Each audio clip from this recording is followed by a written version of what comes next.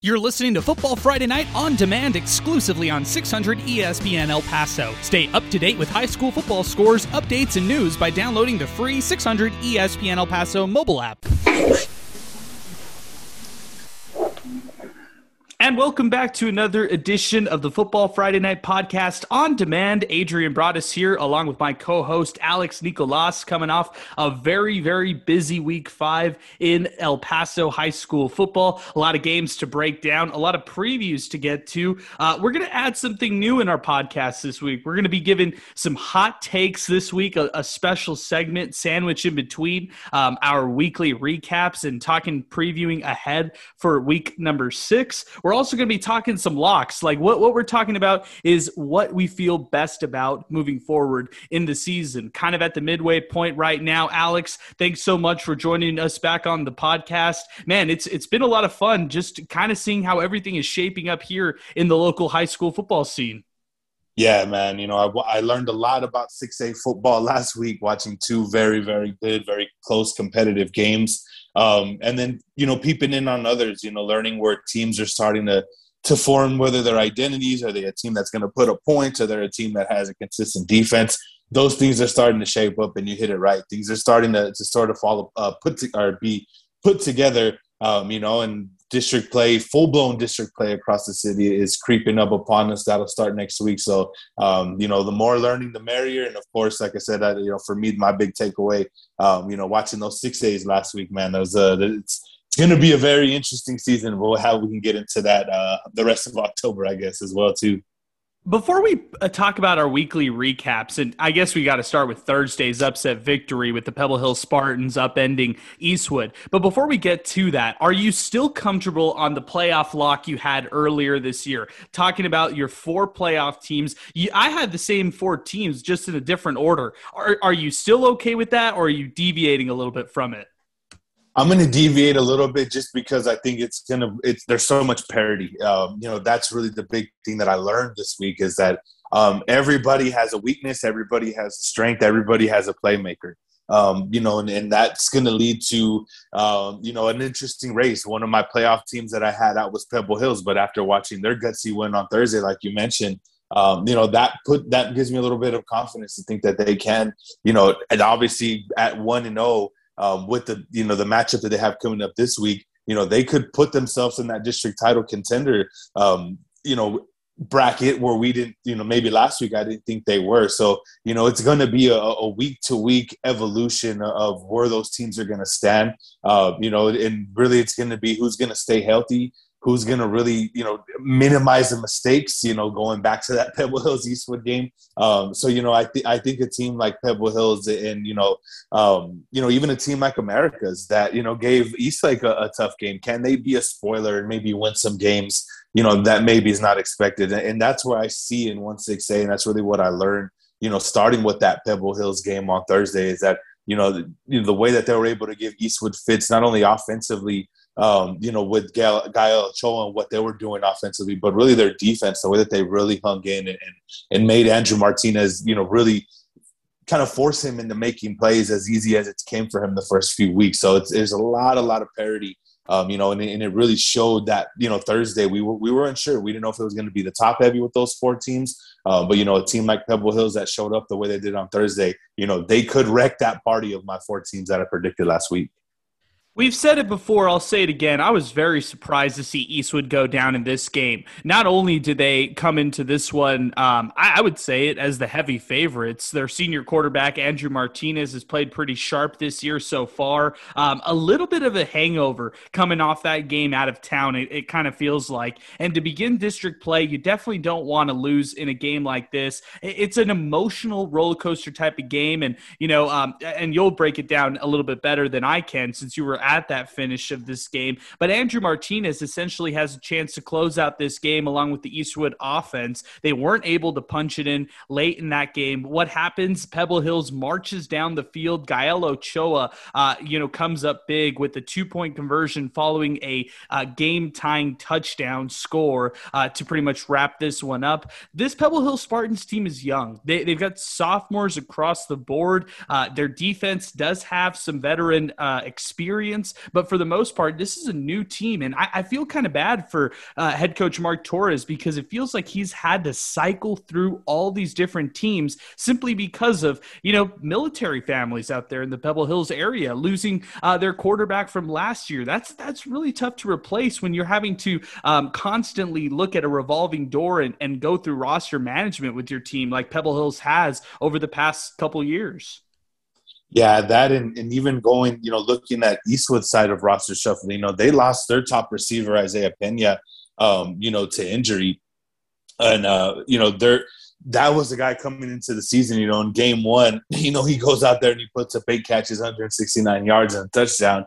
And he's, the most experienced coming back. And it's, it sort of showed, some inexperience, in what what Eastwood may try to do offensively, and that's what I look at going back to that game, last Thursday. And, the big thing when you're talking about continuity with Pebble Hills, I think where they may find a continuity point going forward, with all the shuffling they had, especially the shuffling they've been doing at quarterback this year, is Gael Ochoa.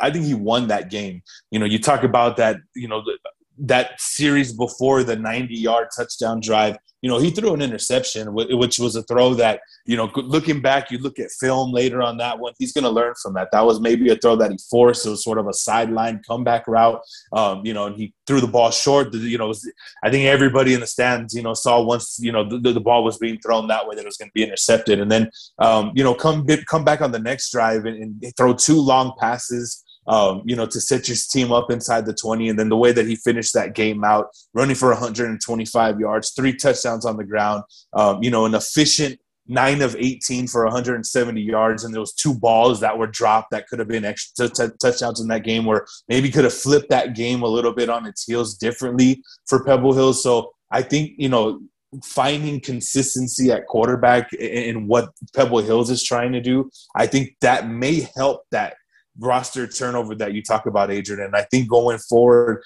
you're going to see some consistency. I like Jaleel Boss. I like the receiver, Jaleel Boss, excuse me. I said Boss is Boss. He has some talent. He had a couple of drops in that game that he would like to probably have back. But I think that's a guy that you're going to see really, really develop as well. So it is a turning point win for a Pebble Hills team that, they gave Permian a run early in the season. Well, it turns out Permian may be not as good as Permian's been in the past, but, to be able to build off of that loss and then to go into that game against Eastwood and take care of business, that to me shows a little bit of continuity starting at quarterback.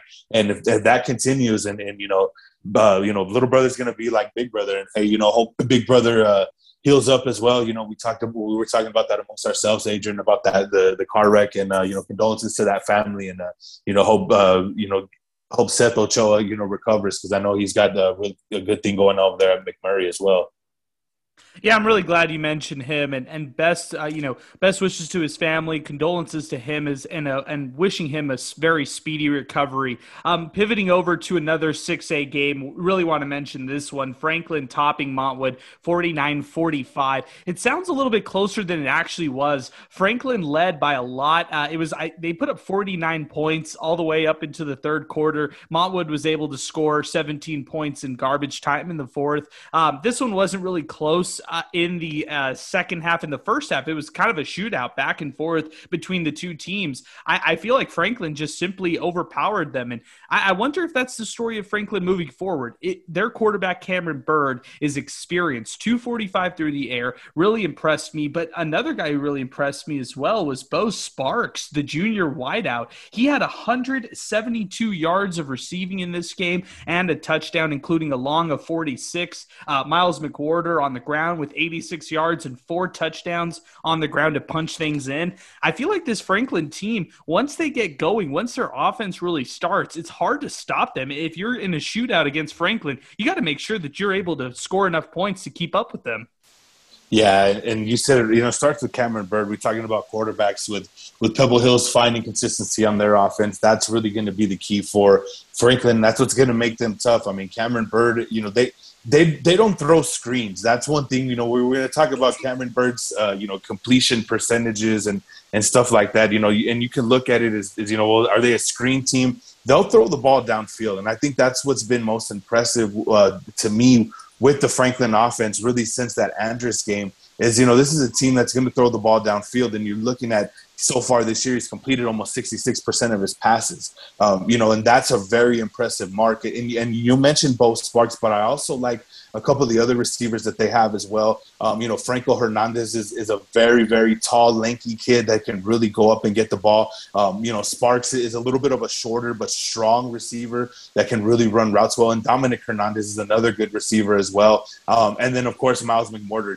He's been so consistent this year. Even that 80-yard game, when you look at his game log throughout the year where he's averaged more than 100 yards every game coming in, he's still a hard runner, and to be able to get 4 touchdowns, that means he's getting the ball inside the 20 and able to execute. And that's really been the consistent mark for him. He's already halfway to 1,000 yards, through 4 games so far this season, and he's going to be a big part of what they do. And I think Franklin is really just starting to not even hit their peak yet. And I think that's very scary for a team like Eastwood coming off a loss last week. And not only that, but scary for that entire district, because I've mentioned, there's a lot of weapons on that team. And if that offensive line holds together, Cameron Bird is an experienced quarterback that's going to get his playmakers the ball. And he's going to do it in an efficient manner like he's done in his past 2 outings.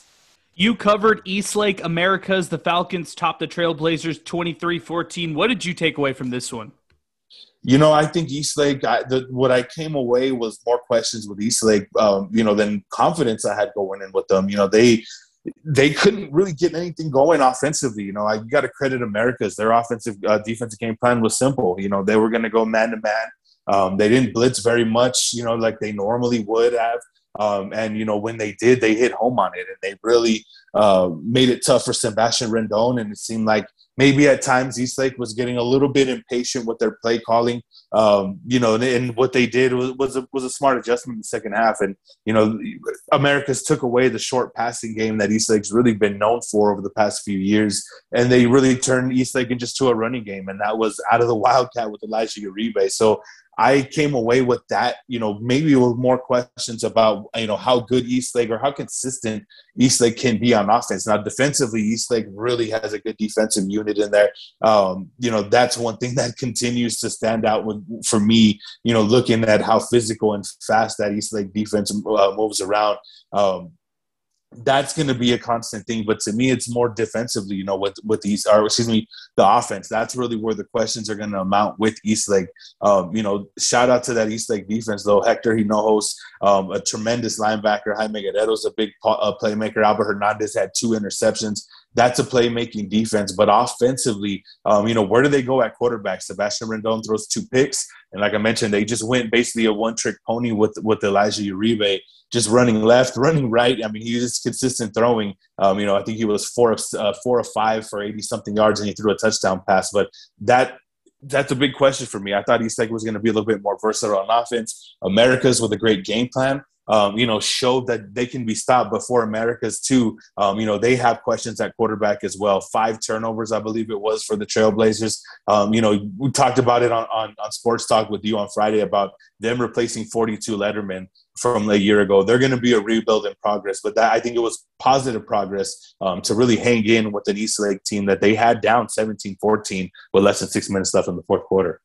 So here's my thing with Eastlake. I mean, I know that they really want the best out of Elijah Uribe, which I'm okay with. I mean, he's one of the best players in the city. But my problem is with Sebastian Rendon only attempting 9 passes in this game, and then you look on the running side of things, well, they run the ball 39 times. Elijah Uribe carries the ball 28 out of those 39 times. They're really pounding it through him. So you're so one-dimensional. And when you become so reliant on just one player, good defenses are going to sniff you out. That's why I'm looking at Eastlake Eastwood, Eastlake Franklin, Eastlake Montwood. Those teams are going to be way more tough for the Falcons than we saw this past week from the Trailblazers and any of the other previous teams that Eastlake's faced, for that matter. Yeah, and in that third and fourth quarter, there were times where you can see Uribe had his hands on his hips. I think I had him for 148 yards in that game. They tallied him at 150. Officially, he was really just, he was consistent what he was doing. But how long can that last? You got teams that are going to be able to put up points in this district. We talked about Pebble Hills finding an offense. We talked about Franklin. Obviously, Montwood was down 49-28 and was able to put 17 unanswered points on the board. That was a rare sighting in 1-6A too, because we're talking about a 30-0 halftime lead with Eastlake, who's put up 30-plus points in all three of their games and, facing a defense of equal level.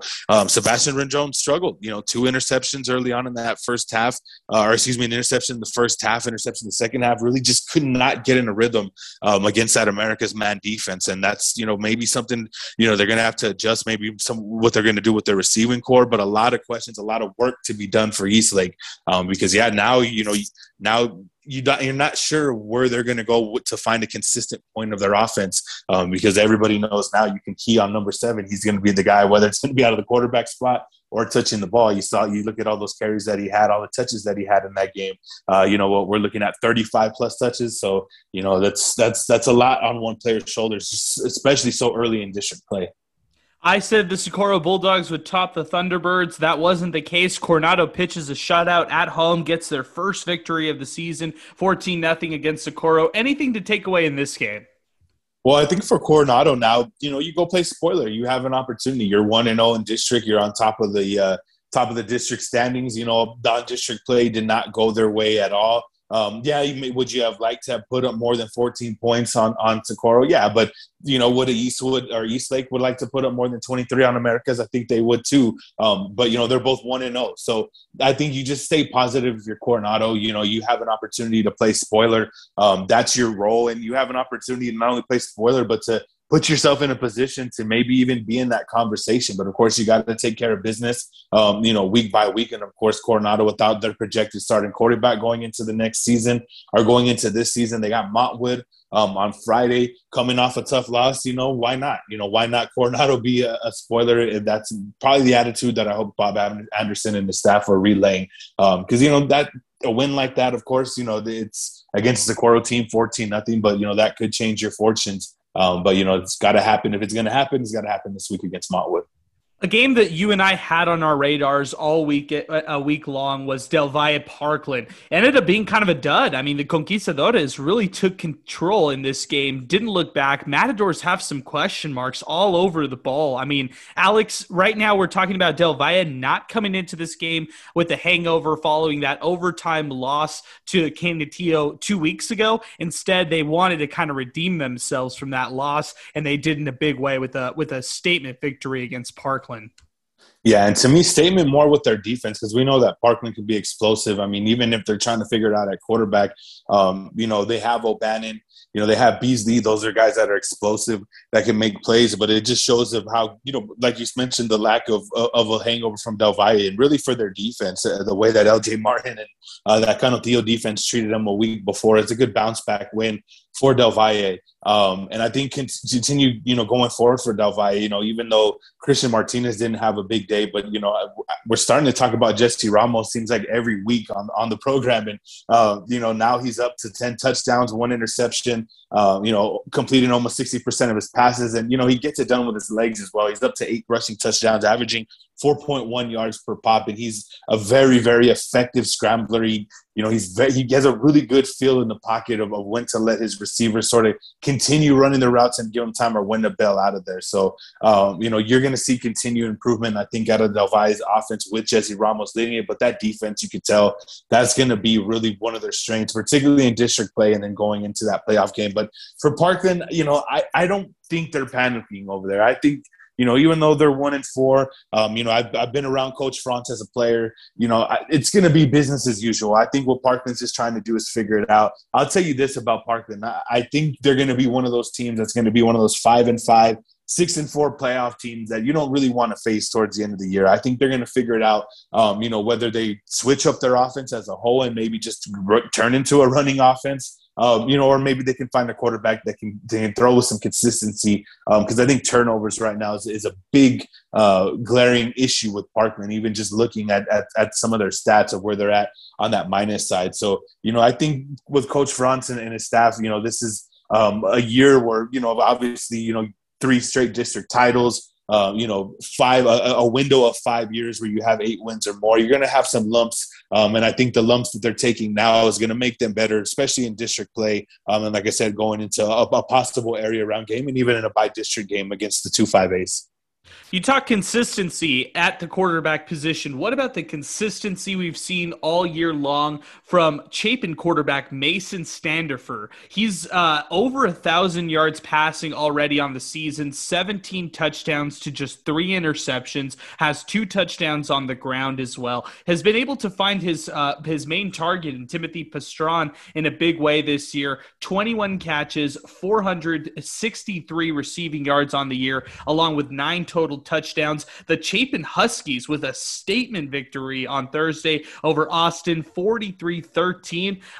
You know what, Alex? I'm just going to say it right now. After watching the first 2 years of Mason Standifer, I didn't think he would have it. I didn't know if he would get to this point, but I got to give a lot of credit to head coach Ryan Warner and the job he's done with Chapin and the job he's done with Mason Standifer. He's been pretty great this year so far. Yeah, I'll tell you what, he's really proven himself. And I'm going to add some more variables to, some talk of how well he's playing. He's out. Chapin lost their 2 starting running backs going into the year. Jacob Williamson. And then, his name's gonna kill me. He was a running back at Andrews for his freshman year. It's gonna ruin my evening if I can't figure out his name. But basically he's out 2 projected starting running backs, and then he has a very young and experienced offensive line. And Mason Standifer, is really turning into a leader of that program, and that's what I've always noticed with Chapin. When Chapin has that leader, that quarterback leader, they're hard to beat. And this is obviously a Ryan Warner program that's been in that Chapin program, played as a player, was there in some of the heyday, and he understands that. And I think he's really molded him into a great leader as that starting quarterback. And you're really starting to see it because, like I mentioned, you lose your 2 starting running backs and you're with a young offensive line. That takes heart to go out there and really fight the way that he has every week. Just to continue to stay consistent as he has. And you mentioned Zeke Pastron. I like that. And the other receiver that they have, Anthony Rivera. His numbers look good. He's a good looking kid as well. And that's something that you're going into facing a team like Del Valle. It's an experienced quarterback. Del Valle's seen them this year, and we talked about Del Valle's defense. But already looking ahead to that matchup. Look at me, I'm already looking ahead, and I got to take it week to week. But that's how good you're looking at senior quarterbacks and what Mason Standifer's doing. 17 touchdowns to 3 interceptions.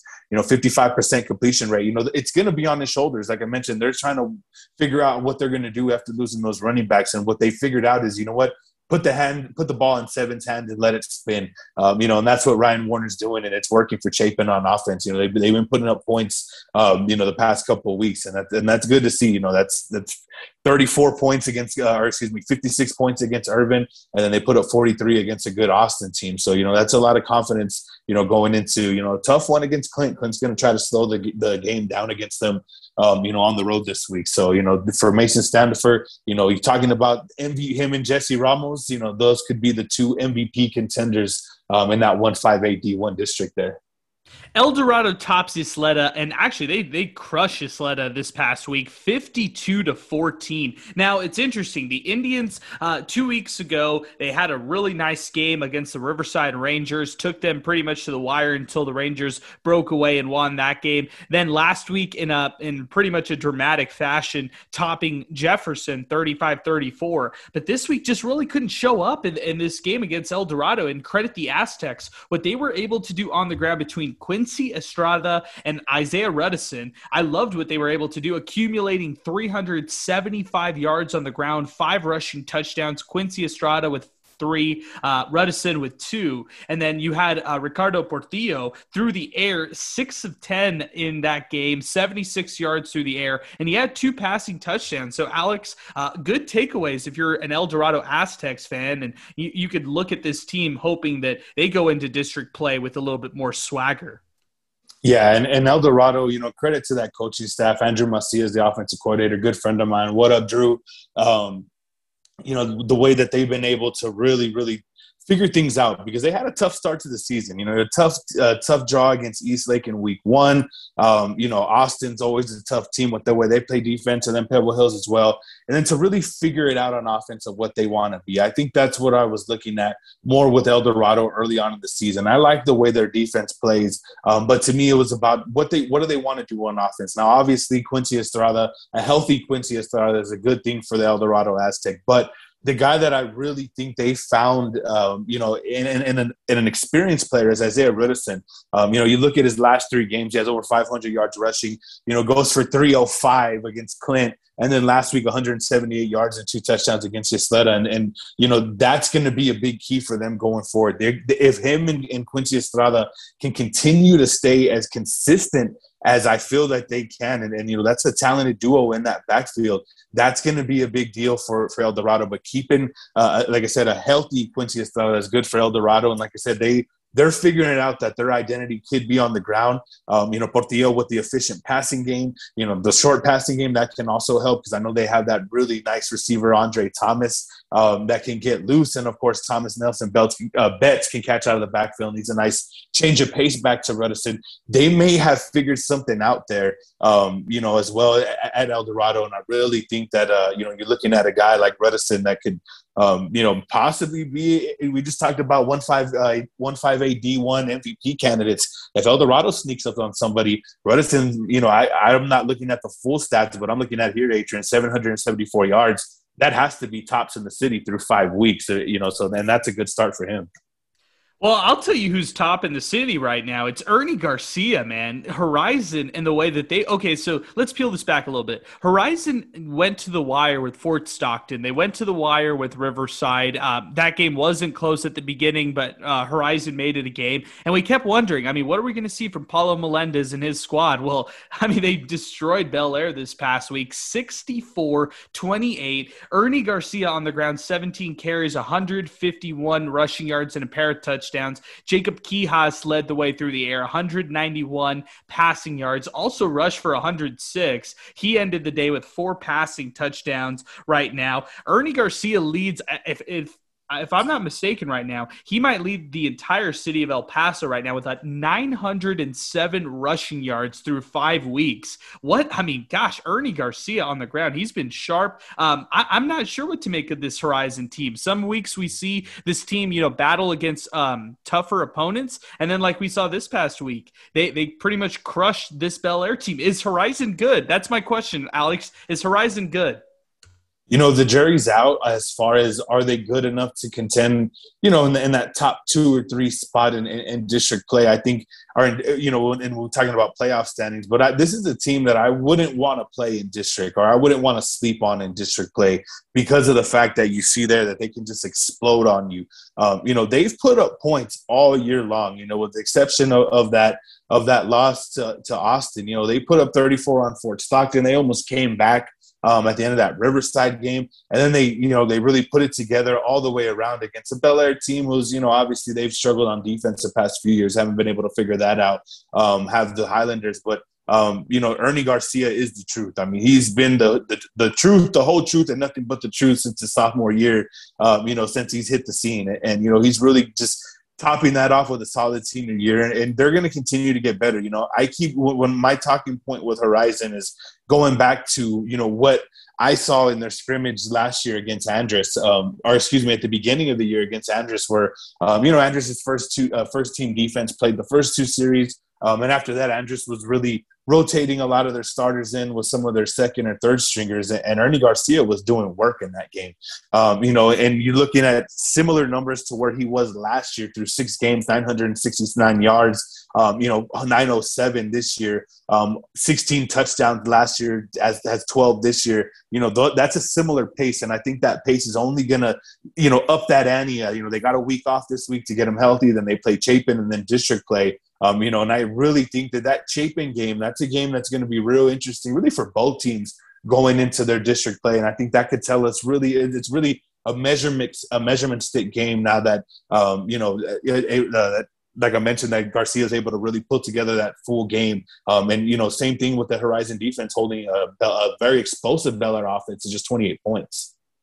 What'd you take away from the Burgess narrow victory against Jefferson 28-22? All the word that we got, Alex, was it may have been a little too close for comfort, and Burgess should have beat them by a lot more than they actually did. Yeah, that when they were up 14-0 and Burgess went for it and Jefferson got the ball back and scored, that's a game changer. And winning the last 2 minutes of each half, I think, is very important. And even though Jeff didn't pull it out, the fact that they're able to get a defensive stop there and then score, that shows maturity. And we've talked a lot about the Foxes. We're Fox fans over here. We're Foxes fans here. That's right. That's right. So that shows me that they can't be taken lightly in that situation. You got to be able to play, be able to manage it better there. I think if Burgess goes into halftime with a 14-0 lead, that game flips on its heads, and I think Burgess maybe wins that a little bit more comfortably going away. But I think that speaks more to how good Jefferson is. In an opportunity where you can put a team away, even if you're punting the ball away late in the first half, and play your odds of going into half a 2-score lead. But it shows how good Jefferson is to get back into that game and to keep fighting all the way through until the very end.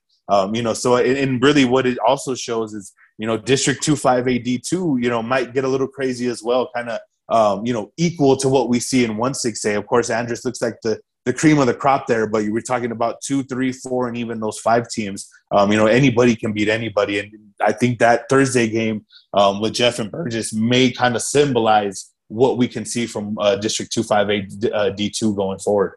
Anybody could beat anybody. Could Bowie beat Andress? That game looked pretty close at some points, but then, of course, the Eagles take control of that game. No Jeremiah Cooper in that one. Andress pretty much able to outlast them in the second half.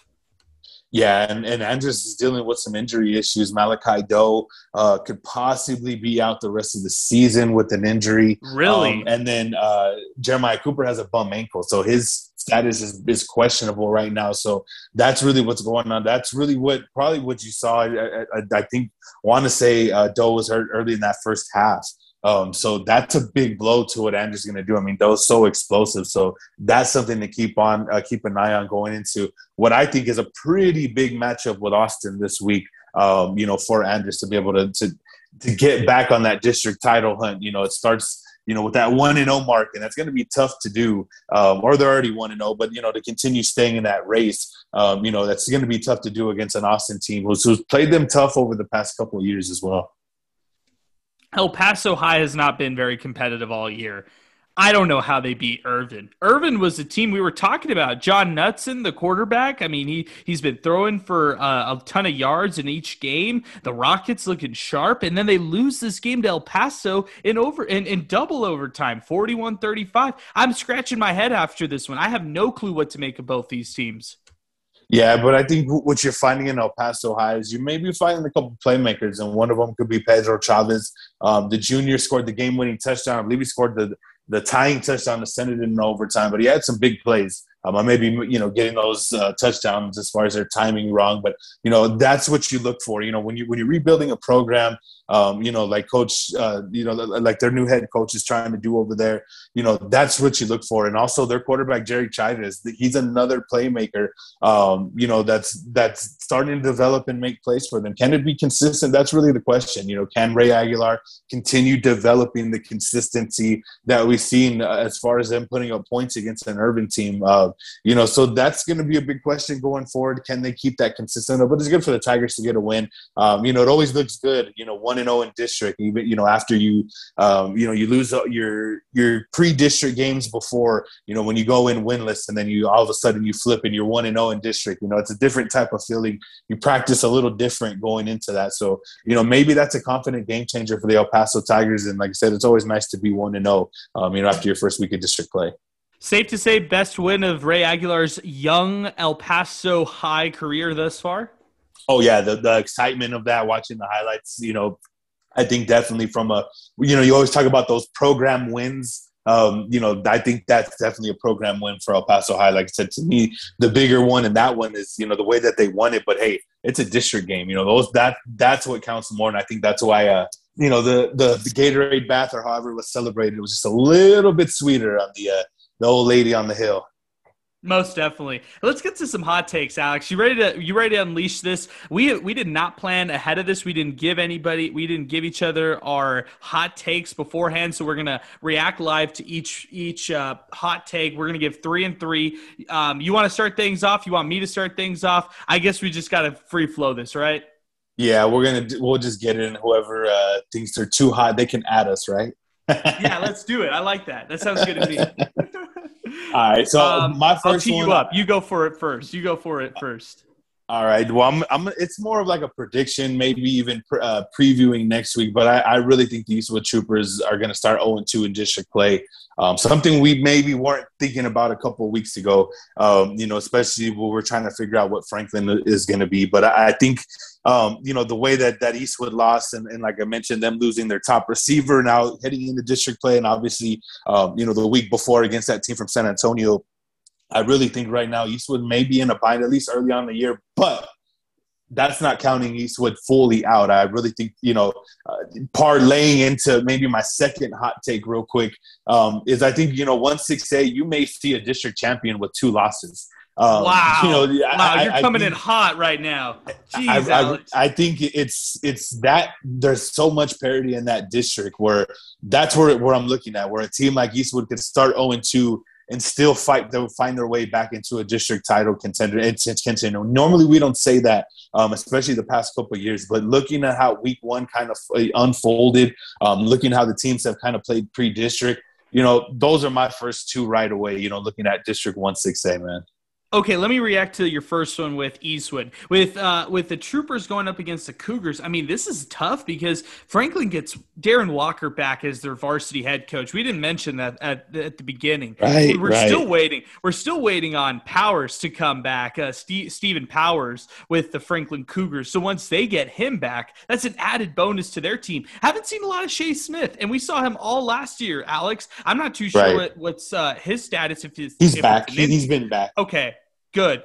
That's good to know. But going back to Powers, I'm just, I look at that Franklin team and I keep thinking this team is just scratching the surface. They could be a whole lot better than they currently are. And that's saying a lot because they're showing up in each of these games in back-to-back weeks that we've seen with their 2 wins. But, with the Cougars, going into Eastwood, that'll be a great matchup. I'm very excited about that one. If it's not our game of the week, it's going to be one of the close games of the week for next week.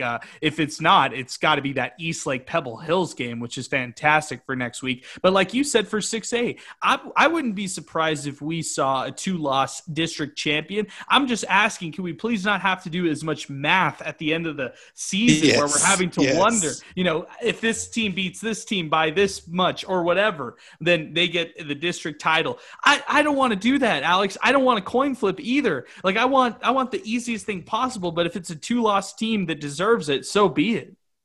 I think it's going to come to that. I really feel like it's going to be chaos. It's going to be about who's healthy and who minimizes the mistakes. I mean, every team can put up points, in this district. Like I said, everybody has a playmaker, somebody they can rely upon to move the ball. It's going to come down to that. That's how I look at it. And, it starts with this week. You're looking at that Franklin Eastwood game, Pebble Hills, Eastlake. Those are really the games that are going to dictate, whether it's going to be top heavy with, maybe we have our district title contenders that may separate themselves week 3, week 4 in a district play, or like I mentioned, our team's just going to go, crazy next week and we see a Pebble Hills upset, or we still, whatever it may be. But I think it's really going to come down to that because there is some parity, and I'm really excited to see how it plays out because I really feel like it could come down and like I mentioned, earlier with the Socorros and the Franklin, or we've talked about, the Socorros and the Coronados, about them, possibly being spoiler and maybe, them being outside of the playoff race, but knocking off somebody that maybe they caught slipping. That's also something too that I kind of factor into what could be a wild District 1-6A race if teams don't take care of business on a weekly basis. I'm going to throw two at you. I have two 6A hot takes as well. I'm glad you did too. My first one is I'm thinking Pebble Hills makes the playoffs. My second one is I think Montwood misses the playoffs. There you go. There are my two hot takes Wow. right there. I think and it's nothing against the Rams. I just don't think they have what it takes offensively, and they don't have enough firepower offensively. That's where I'm kind of standing. I like the defense, although there are holes. And Franklin, who's a high scoring offense, they were able to expose that. Eastlake, who's a high scoring type of offense, they could expose that too. And you look at Eastwood, the way that they're able to put up points, I don't know if the Rams will be able to match those amount of points right there. So I'm taking Montwood out of the playoff picture. I know we had talked about Montwood, Franklin, Eastlake, and Eastwood being as kind of our early locks for 6A. I'm taking the Rams out of that mix. I think that, in early non-district play, they were able to catch Central in a really close game, and credit to Ariel Famaligi and what he was able to do in that game. But I didn't really I go back to that Burgess game. I didn't really like that win as much anymore. I think it was a little bit too close, too close for comfort, especially now that we're truly seeing what kind of Burgess team is out there. And no knock to Burgess, I just don't think they're on that level that we maybe thought before the season started. Going to Pebble Hills, I think this is one of those years where Mark Torres has to make the playoffs. This is a year where he has to prove to the Pebble Hills brass that he can get to that playoff mark, and I think he's going to do that. I think he has a good defense. I think he has the guys who really want to win and knows what it takes to do that. Montwood, Pebble Hills, I trust the Pebble Hills offense. I don't know if I trust the Montwood offense in that game. That matchup could possibly decide that fourth playoff spot, the way things could possibly go down. True. So, looking forward, that could be something that could decide that, where both of those teams come down to it. And, I could see where you're at with Montwood. Franklin was up 49-28. They had a 3-score lead at one point in that game, which really, it seemed like it was back and forth early on. And I really felt that Franklin was in control. And to me, that said a lot about where Franklin is right now, of where Montwood's defense isn't. Particularly, even though the way that they played against Burgess, you're looking at playing a more dynamic offense in Franklin, and, sitting at the top of that fourth quarter, and you're already allowing 49 points and however many yards accompanied with that 49 points. So I can definitely see that. I wouldn't think that wouldn't be a far-fetched possibility. Like you said, if Montwood can continue, if Montwood can avoid getting in those shutouts in those shootouts, and find some consistency in offense, or maybe they're controlling the game. And, they're trying to figure it out at running back. Isaac, they're that running back they have as a sophomore. Is he the guy? Kevin Melendez, he has a lot on his plate. I think Steve Escajeda reported he had over, 80 yards rushing. He was doing a lot of the rushing at, obviously, moving the ball through the air. So that's going to be a really interesting mix of the consistency from Montwood going forward. I like it. Alex, going to your third hot take. I mean, we've thrown out some good ones already. What about your third and final one that you'd like to give us for today? I'm going to say that Canutillo has the best defense out of District 1, District 1s and 2s, and they are the best team in District 1 and 2 out of that D2 bracket. I really think this Canutillo team has what it takes to win an area-round playoff game, depending on sort of the matchup of who they draw out there and who beats who and who lines up where from the 3-5A and the 4-5A district. But looking at what they've done the past couple of weeks, and obviously, Mountain View, you're supposed to beat Mountain View the way that they did. But I really think what they have with LJ Martin, with that defense with Chuy Carrillo, that front three, that's just very, very tough. I really think that this is the head and shoulders best team, really coming out of El Paso, and could possibly compete in Region 1. That staying healthy is really a key for Canutillo, I think, going forward. But, the way that LJ Martin is really sort of turned it on, I guess, mid-season. I'm pretty sure he probably could have ran for 300 yards against Mountain View if they let him. But we know Coach Brooks does. Coach Brooks, he's a smart coach. He knows it's a long season. It's a marathon, not a sprint. It's not about the numbers. It's about the end result of the season. And I really, really feel like Canutillo is starting to really grind it out defensively and really figure themselves out. And, I find it really, really hard for anybody in their district to beat them this year, and that includes Parkland. It's like we do a podcast together or something, because I have Candiatillo as part of some of the things I want to talk about here in our next part when we talk locks. I'm glad you mentioned them. I'll save a little bit of Candiatillo for a little bit later. I'll throw my final hot take. I think this is the last game Riverside loses in regular season. I know I can agree. lost to Monahans. I know that was a close game, right? It was close toward the end, and not at the beginning. Monahans was pretty much blowing them out, but the Riverside Rangers, I feel like their schedule stacks up for them, but more than that, they're expecting to win these games. Alpine at home next week. They go on the road to San Eli, then at home against Fabens, away against Mountain View, and close out the season against Clint. That Clint Lions game on Friday, October 29th, that one's going to be the one that you might want to watch moving forward. But I like the Riverside Rangers to win out and close out the season. I was hoping they could get to that 10-0 threshold, but 9-1 sounds pretty nice for Gary Ricoder and staff. Yeah, and when you talk about, no losses are good, but that's a good loss. That was a game where they looked like Monahans could run away with that one early, maybe put up a lopsided score in that one, and Riverside was able to really bounce back and make it a game. And I can agree with you. I think that loss may help them going forward. Of course, the big game you circled at Clint. I think Clint is going to be that's going to be obviously the district title game, in my opinion. Mountain View may give them some trouble in that district, but I think it's going to come down, to them in the Clint Lions. And that was almost my hot take too. I was almost going to go with Riverside sort of in that same realm.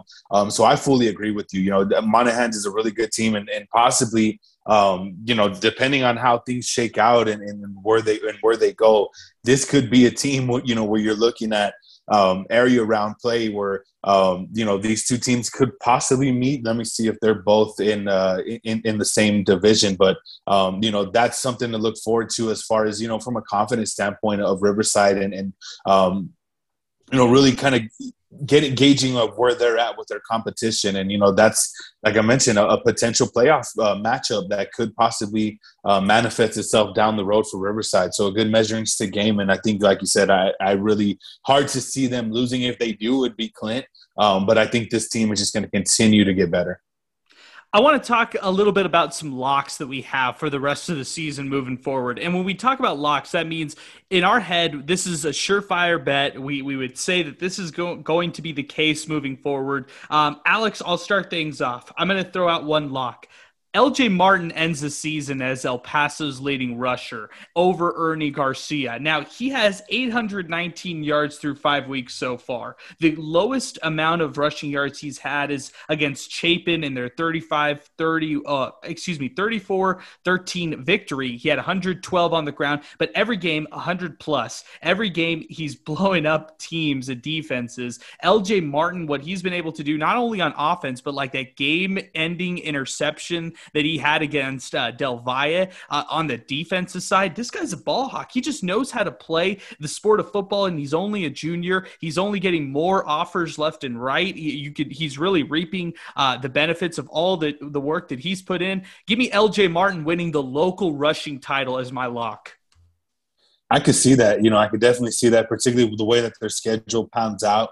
And even, if we're talking about including those playoff games in there as well that we expect Canutillo to be in and competing in, that's not far-fetched. And, obviously, like I mentioned, this week was sort of a low carry game for him because they were up big in that one. But, definitely they're going to ride on his tails.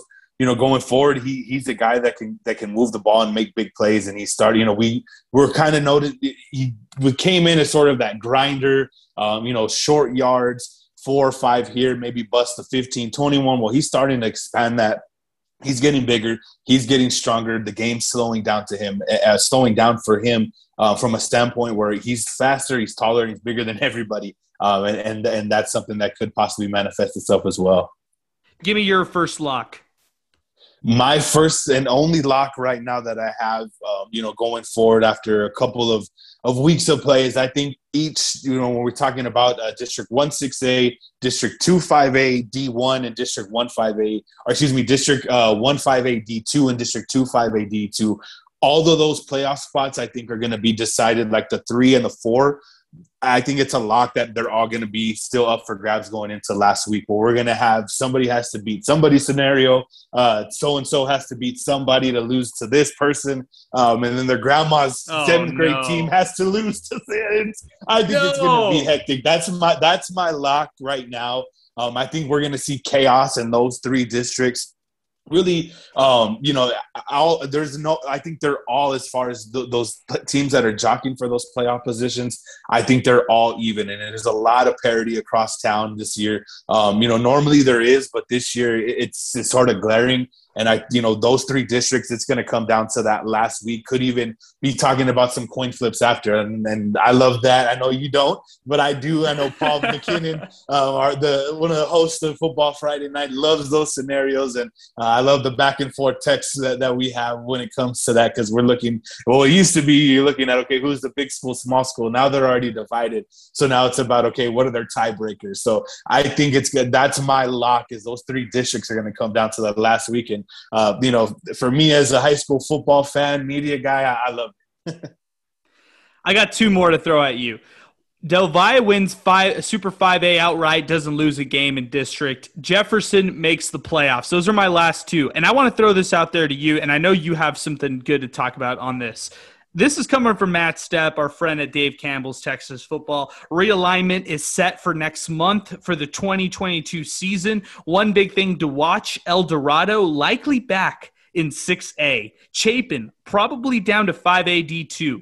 So he thinks that possibly Del Valle and Bel Air could opt to 6A as possibly the play right there. Now, if Del Valle wins another district title in this one, and maybe even walks through it pretty easily, I wonder what that means for them in the future if they were to move up to 6A. If we were just to fantasize a Super 6A locally for a possible realignment, that sounds so fascinating to me, Alex, just kind of thinking into the future, into next year. Yeah, we haven't had a Super 6A in El Paso going back to like 2003 through 2005, when it was Bel Air, Andress, Hanks, Franklin, Coronado, Americas, Montwood, you name it. They were all in one big district. And it's been that long since we've had one of that. And the snapshot and the numbers and the finalized numbers, that's going to be very, very interesting to see how that plays out. Because even the preliminary numbers that we see in the snapshot data, it's typically in October, that gives us really a look. And you're talking about the big talk, like I said, or like Matt mentioned, was El Dorado. That's, that breaks up that Super 5A district, and it puts a lot of athletic directors and football coaches and, not only that, but you're looking at Olympic sports as well, even if a team like Del Valle opts up to 6A, well, what about their soccer team? Do they stay in 5A, or is it just for opt up for football? That's the conversations that, that are going to really, really start to happen and really sort of heat up those opt up decisions. And that really makes interesting when you're talking about travel and you're talking about those type of things as far as who your district mates are. The closest 5A D1s is the Lubbock area and the Amarillo area. That's why there's only four teams in the Super 5A district, because of the travel logistics in that one. And, just imagine, thinking about COVID last year, the way that just threw in a big wrench in everything. So, it is going to be very, very interesting. And obviously realignment's a big deal every year, but I think more so this could shake up something, like I said, that we haven't really seen, and now that I look back, man, I'm old, Adrian, because I played in that super district back then. That's about 2 decades since we had that super district, man. I love that, man. Let's preview next week. Let's talk a little bit more about some of the big games that we've got. Parkland El Dorado gets things started on Thursday. Now, the first of what we'll start to see is a reoccurring thing on Thursday nights as part of double headers out at the SAC on Thursdays. That's rough, man. Can you think about ending a game at like 11:30 and then having to go to class next day on Friday if you're some of these kids? Or, hey, even leaving class early and getting on a bus and playing a 4 o'clock game on Thursday? Just interesting that we're getting introduced to this for the first time. Oh, how about us media guys, too? You remember those late nights at the SAC calling games, yes, and breaking stuff down after 11:30 and trying to get the post-game show. Yeah, we've been there. Yeah, it's getting to the heart of district play, and at this point of the year, I think for the kids, it's fun. I think you're looking at those type of games. This is what they live for. This is what they train for, and you hope that you just stay healthy as possible. That's really the big key. I think for coaches, of course, they would love to have that extra day, and we get that super sack, especially, or what I've heard is that other super sack is supposed to open at the end of, or start to break ground at the end of this year. Wow. That's what I've heard. So that could alleviate that. That could also alleviate that in the next couple of years, where we're gonna have to pick which Thursday game we're gonna have to go to, man. That is so interesting. I hope they do break ground. I hope it's like when Franklin opened up their stadium, about 6 years ago, and they opened up pretty much at the last game of their last home game of the season. I hope it's something like that. I haven't heard the open date, but that's the talk, is that they're supposed to break ground on that. Somebody was talking about that. Sources were confirming that week one, actually, when I was covering the game at the SAC. So that's going to be something to really look forward to as well. Great to hear. Hey, we're talking news today on the podcast. I love it. We're not just talking about football. I didn't review this with you. This is coming out of nowhere. This is all out of our back pocket. I love it. Austin Andrus. If you had to put a betting line on this, what would it be? Would it be would it be Andrus 3.5 favorites? Is that what this would be?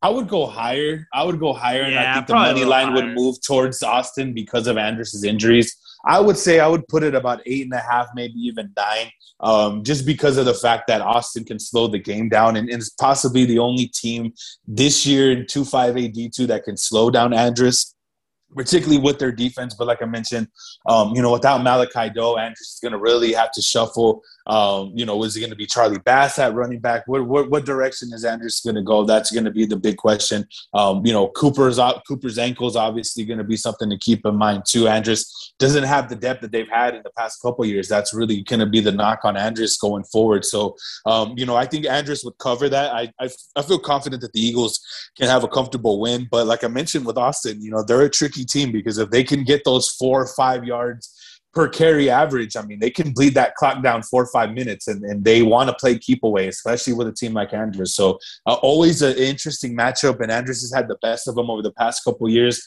But Austin's always tough with the way that they run that offense.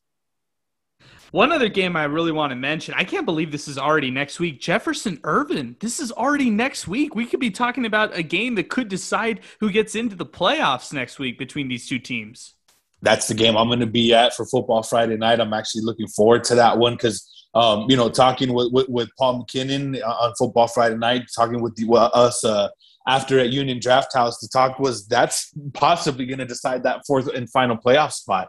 That could be the team that holds that one game water the rest of the way. And obviously Irvin's going to be looking for a big bounce back win after that El Paso High, probably a game they felt they should have won. And then same thing with Jefferson, maybe a game that they felt that they probably should have won. And, two teams that are experienced, two teams that have playoffs on their mind. And I really think that's going to come down to the final possession. That's probably going to be a game that you could see maybe in the mid-20s, that's really going to decide that fourth playoff spot. I really agree with Paul McKinnon when we're talking about that last Friday. And that's going to be a very, very exciting game. And back in the Northeast, I love Irvin Stadium out there.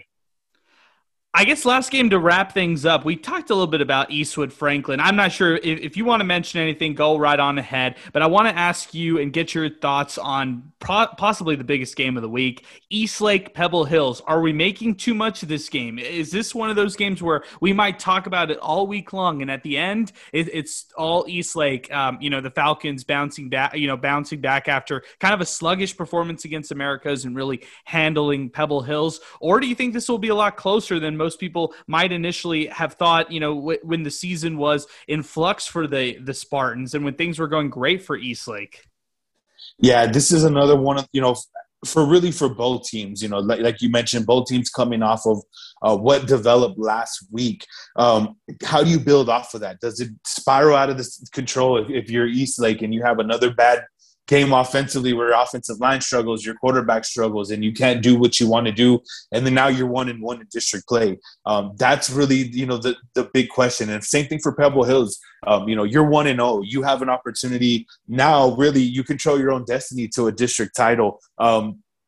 do you keep that O in the loss column? Can you continue to build on that? Or, do things kind of fall apart? Does the sophomore quarterback Guy Ochoa have some more, growing pains to go through, as all young quarterbacks do? I felt he turned that corner last week against Eastwood. But again, you got to play next week. You got to pick yourself back up and go out there. And if you want to win a district title, got to win 5 games, So that's really going to be a key for both teams, is how do they respond to go forward and not try to, take one step back with a big loss. Maybe you lose a player to injury that attributes to that loss. But that's really a season momentum changing game for both teams that, you're 2-0, you're talking about Eastwood and or that Franklin the Franklin Eastwood game, that's really going to dictate, can Franklin come out of there 2-0, or somebody going to have a 2-0 mate that's going to be with them out of week 2. So, staying ahead of the standings is very, very important. And I think that's what this game is really going to symbolize going forward for both Pebble Hills, and for Eastlake. And not only that, but for the rest of those district title contenders as well. Do you like Eastlake and Franklin in both those games? Yeah, I'll give a slight edge to Eastlake because of Uribe. I'm a big Elijah Uribe fan. My household is Elijah Uribe household. But, he's a guy that just changes the game, and he's physical. He's hard to bring down. He's fast. He's smart. I mean, I can go on all night.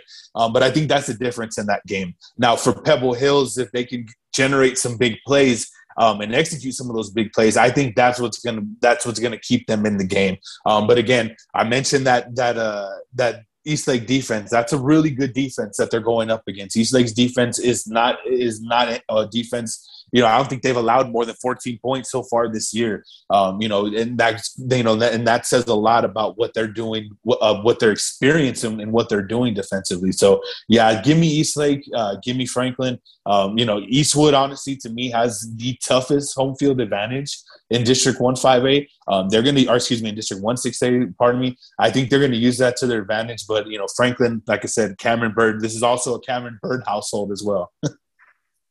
He's Alex Nicolas. Follow him on Twitter at NicolasAlex915. Check out all his great work up at our website, 600ESPNElPaso.com, for his weekly recaps. He talks Thursday Night Football with us as well, joins us on the podcast every week, and you can hear him, you can hear me on Football Friday Night every Friday night on 600 ESPN El Paso. Alex, thanks so much as always, man. Can't wait to do it again next week. Yes, sir. Second week of district play. It should be fun, man. Tune in on Football Friday night. Should be a fun one. It should be a great one. All right, Alex, we'll talk to you next week, man. Thanks again. We'll talk to everybody next week as well. Stay with us as Football Friday night comes right back this Friday right here on 600 ESPN El Paso.